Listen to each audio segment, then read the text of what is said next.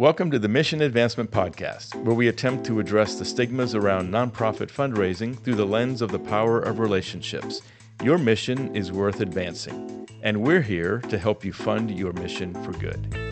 Well, welcome to the Mission Advancement Podcast, everyone. We have a special guest today. We're really excited about this episode. We have Mr. Blair McCullough, who's the president at Liberty Christian School in Argyle, Texas. And we're going to have a chance to get to know him a little bit and hear about his story. He is a former client and a good friend of Mission Advancement. How are we doing, gentlemen? Good to see you. And as well, we have Tim Connor, one of our great consultants who worked with Blair during his campaign. And Tim, you lived this. You were there to see it happen. And we wanted to get your perspective today as well. Oh, super excited to get some questions that I've been dying to ask you on Yes, this will record. be good. But gentlemen, great to have you with us today. This will be a fun conversation. And so, Blair, tell us a little bit about you. President of Liberty Christian School. How long have you been there? Tell us the story, all the good stuff. Oh, that's a little scary. So thank you, first of all, for inviting me to be here. It's an honor. So my background is a little bit different, I would say, in that my family and we came to Texas and to Liberty Christian via South Korea. So we actually were serving in a private Christian school there, where I was in leadership, and my wife was a teacher. And so traveled to Texas. It was our first time in the state, and Liberty Christian.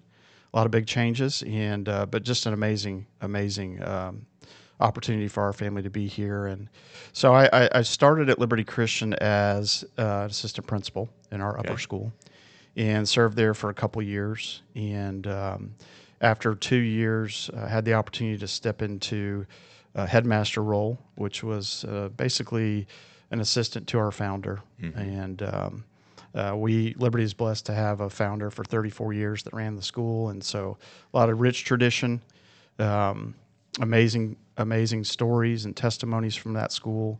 And so it was truly an honor to be able to step into that role as headmaster and follow into him. After 34 years. After 34 years, That's a big deal.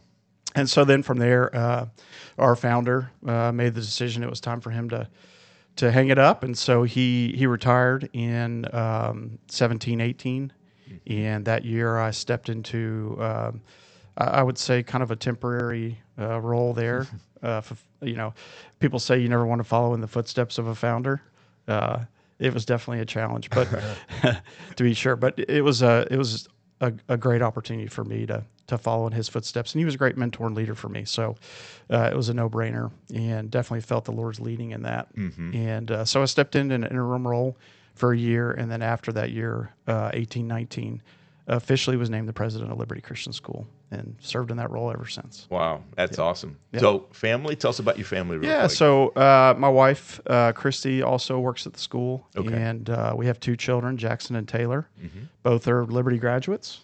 And Taylor's graduating this year from college, and Jackson is heading into his junior year. So, yeah. That's awesome. That's awesome. Well, y'all have a great school there. Beautiful campus. And growing, I understand. Highest enrollment this year? Not the highest, but we definitely have seen a growth spurt. Okay. Yep. Okay. Well, that's awesome. I've loved watching you work and being on campus at Liberty, too. You guys do a great job. Certainly a school of excellence. It's kind of tucked away in DFW a little bit, so you don't stand out as much. But once you get on campus, you're impressed. And I know I was impressed the first time that I arrived on campus, and just the way you and your team welcomed me, and how we became part of the fabric of your school was awesome, and a testimony to how well your leadership is respected there. Yeah. Well, I appreciate you saying that. And, that's one of the things people have said since I got to Liberty, is that there's just a feeling about it. And I would say that we have an amazing climate at our school, and you do feel something different when you walk in the building. And we're certainly blessed with amazing facilities and a great campus, which I think adds to that climate. But it is a special place. It was made great long before I got there, and it's just an honor try to carry that on. Well, it was great to work on a capital campaign with you, and I'm kind of curious from your perspective. Before you were the headmaster at the school, were there any campaigns that you observed in that process when you were the assistant principal, or did you see any campaigns? And what feelings did you have about campaigns before we got to work together? Really, I hadn't had the opportunity to be a part of any of them.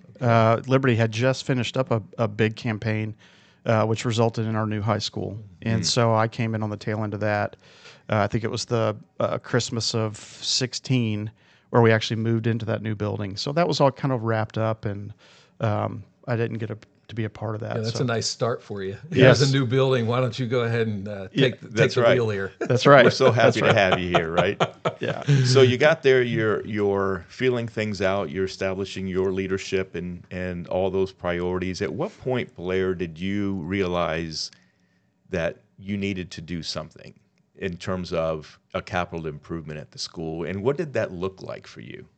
Sure. So one of the things when I first got to Liberty, it was on my heart to take some of the things that I had learned in the past at other stops along the way in my educational career, and see how I could bring those into Liberty and obviously bring benefit to the school and ultimately help us hit our mission in a deeper and better way. And part of that was a more student-centric approach to what we were doing.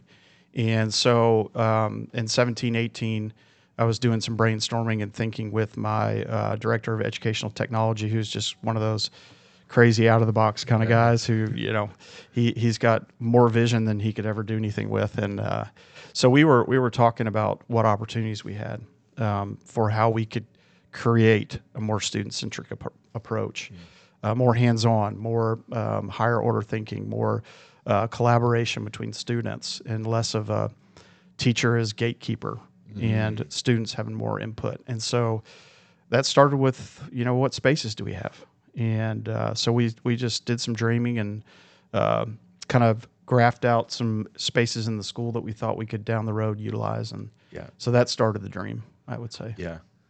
In that process, when you started bubbling up these priorities and adjustments and new projects that you needed, who else helped you in that, came along and really formulated we have enough here that's beyond our budget capabilities, that led to you to going, we need some help with this? Yes, that right there is all MAP's fault. So, but seriously, so after 17, 18, there were some other projects that were starting to come to the surface. We'd been in the school at that point for about 11 years, and obviously the school was growing, which was beautiful. And so we had some other projects that were bubbling up. It was interesting about them is each of the different projects combined really touched every area of the school. And so I didn't have a lot of experience with capital campaigns, and certainly in my mind, typically capital campaigns were that one big building, right? That one big project. And what I was looking at was 4 projects. Right. And Maybe 5. And so because of our prior relationship with MAP and with you guys, and I made the decision to come out, and I sat down with Skylar and just said, hey, tell me if I'm crazy, and if I am, I'll walk away. But I've got these projects, and is it plausible to make it one campaign, multiple projects? And Skylar was phenomenal laying it out, and he helped me kind of take that vision that was 50,000 feet and pull it together into something that we felt like we could do. Yeah. So Blair, you've referenced MAP a few times today, and that's wonderful. That's, most people still know us by MAP. We actually went through a rebranding a couple of years ago and dropped the P. And so we're just mission advancement now. That's just for the benefit of our audience, but just didn't want to confuse everyone. I also remember, though, at the same time, the projects were the really nice leading front side that everybody really saw. Behind the scenes, you had some challenges that you had to face with some debt that you wanted to add into that. Talk a little bit about that process and how maybe you formulated that to a campaign. Sure. So originally we wanted to, the idea was to raise money for these projects, absolutely, but also we had some debt at the school as a result of our previous buildings, our new campus. And so we wanted to try to tie the two together and see if we couldn't chip away at some of that debt while also, realizing the fruits of these new projects. And so that was a challenge initially, and mission advancements was critical in that conversation as well, because the team here really helped us to understand what the impact was going to be of trying to raise money for debt. That's a very different conversation. I learned pretty quick. And so we did shift along the way in our route to accomplish our goals. But that was definitely a part of the original. Yeah, one of the things that I specifically remember was some individual conversations where there was even almost a feeling of, we want a dollar for dollar exchange. If someone supports the campaign as a donor, they wanted to split the money between debt and the other. You had some of those conversations. What did that feel like from a donor perspective as you started that campaign? Yeah, I would say there was definitely resistance on the donor side of that. One of the things that I really learned through the process was that, your families, they don't want to just give money to the school. They want to invest money in the school. That's a great comment. And so trying to convince them that investing in our debt, things that were already on campus that we were already utilizing, was a little bit harder than I would have expected. Yeah. I would say that was just lack of experience on my part. But so those conversations were difficult. I got some pushback right away from a few of our top donor families that, that's not something they really wanted to do. However, they were really excited about the future and what we could do with others. And so, debt is something that when you don't have it, you certainly can do more things in the future. Mm-hmm. But when you ask someone to help cover it, it just doesn't have the same feel as something new. Right? Yeah, it's not the shiny new thing that someone can get excited about. That's right. I think it's also important to understand that Blair had a great plan in place to knock out that debt outside of a capital campaign as well. And I think that really helped clear a path for, we don't like debt. We want to remove the debt. But you had a great plan to resolve that as well. Absolutely. And kudos to our board. Our board of directors, they helped us lay out that plan, and we felt very confident and still do. And we've actually been able to successfully knock out a huge chunk of that. That's true. That's awesome. With their help. So, they were critical in that conversation. Yeah. So you've mentioned a couple of times already, Blair, that you had not had real campaign experience. So here you are, president of the school, 4 or 5 major capital projects. Everyone's looking at you for direction. What was going through your mind? Like, were there points of angst for you? Like, what kept you up at night when you thought about the scale of this? Yes, that's a great question. Is that an episode in and of itself? It is. It's a totally different conversation. I would visually see it when I came on campus. Yeah. And saw Blair. I think Tim was able to gauge where I was at mentally just by looking at me. You were a counselor, I guess. Yeah. I will say this. I had complete confidence in our community as it related to what we wanted to accomplish, because we have an amazing community at Liberty Christian School, very supportive, always willing to give of their time and resources to the school. How we were going to go about doing that, because I didn't have the experience, that was a little nerve-wracking for me. Mm-hmm. And that's where the whole process that Mission Advancements brought to us of laying that out, I had no scope for what that would look like. So that was a little nerve-wracking. And then, of course, at the end of the day, everything that we did was for our students, and felt confident that we were advancing the mission. But was it really going to turn out the way we hoped it would? Yeah. And so as you go through the process, and I'm sure we'll talk about it a little bit more, but things change daily. Yeah. You find that out pretty quick. And so that can bring a little bit of nervousness about how things are going. And construction costs were about as reliable as the weather at that point. And so that changed. It seemed like weekly. Yeah. There was some concern over our overall cost and budget and all that. Yeah.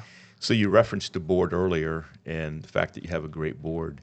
How did you lean on them? how involved were they with you in the early stages of discerning what you had to do? What was that like? What were those conversations like? Did you feel like they were on board with you Sure. the entire time? Absolutely. As the fiduciary responsibility for the school, the initial conversations were the questions, right? Have you thought about this, and what is this going to look like? And we're not taking on any more debt, and so that also helped frame, some of our direction. Sure. I would say one of the beautiful things that Mission Advancements did for us in that process was to help us to create a committee for this campaign, and Tim did a great job giving us advice on who should be a part of that and help us identify some individuals. But key to that, I would say, was our board chair was the leader of the entire committee, which was amazing. And he wasn't initially the board chair, but Right. we could see that path coming, and man, was that helpful in It this was huge. campaign. Huge. That was a difference maker right there. Yeah. When you have a board that their desire is really to serve and not be served, then I believe there's not anything you can accomplish, right? Yeah. If I'm saying that right. And our board chair at the time, certainly, he embodied that. Blair, maybe one last question here. What do you feel was like most important to you besides raising the money you needed for the projects? What stands out as really important to you in the process of running a campaign? Yeah, that's a good question. I would say the relationships in that, you never want to do anything that's going to affect your annual fund. We still Right. had to Yeah. we still had to raise money to operate the school, and so you don't want to do anything to damage that, and that all comes down to relationships and people. And so for me, it was wanting to make sure we didn't do anything to damage any relationships along the way. Again, we have amazing families, and so that was important. That's And good stewardship. Yep, Good stewardship of your donors and your stakeholders. If anything, during that process, I was able to watch Blair navigate. That was always one of your concerns, was to really navigate those relationships well. And I actually think you brought people closer in, which is what we always want to see in a campaign. That's right. It's not just about coming to them and asking for money or something like, hey, I need this from you. You really brought them in closer and let them see behind the scenes. And I think you have better relationships today with some of those donors from even that campaign. I would agree with that. For whatever's next on the horizon. Absolutely. So kudos to you and your team. And we see that so often. I mean, when you start talking to people about gifts of that size, you become pretty intimate with them. That changes the dynamic of the relationship so often. So we're going to transition here in a moment to talk about what the process actually felt like for you. But I'm curious, Blair, what led you and the board to believe that you needed help in this? In other words, why was it the decision, hey, we can do this on our own? What led you to believe you needed somebody to come alongside and help you? Yeah, that's also a really good question. I would say that outside of the fact is, new president, head of the school, I was still trying to figure out how to manage the school. But outside of that, I would say that the initial conversations that we had because of our relationship with Mission Advancements really cemented in me that this was something bigger and there was a lot more to it. And we needed expert advice to navigate all of it. It wasn't going to be just coffees and asking for money, like we typically do with our relationship giving over our annual fund. We had to sell the vision. We had to find out the passions of our constituents and make sure that we were addressing those passions along the way. And so bringing all that together, we realized very quickly that we needed support in that. That's great. So this is a really great conversation. There's so much more that we want to ask you about, Blair. We want to hear about what it felt like to make your first ask and some of the details related to the campaign. So this is actually going to go into a second episode. So hold that thought and we'll be back. Thank you for joining us on this episode of the Mission Advancement Podcast. Be sure to check out our website at missionadvancement.com for additional content. And never forget that your hard work in nonprofit is changing lives every day. Keep funding your missions for good. We'll see you next time.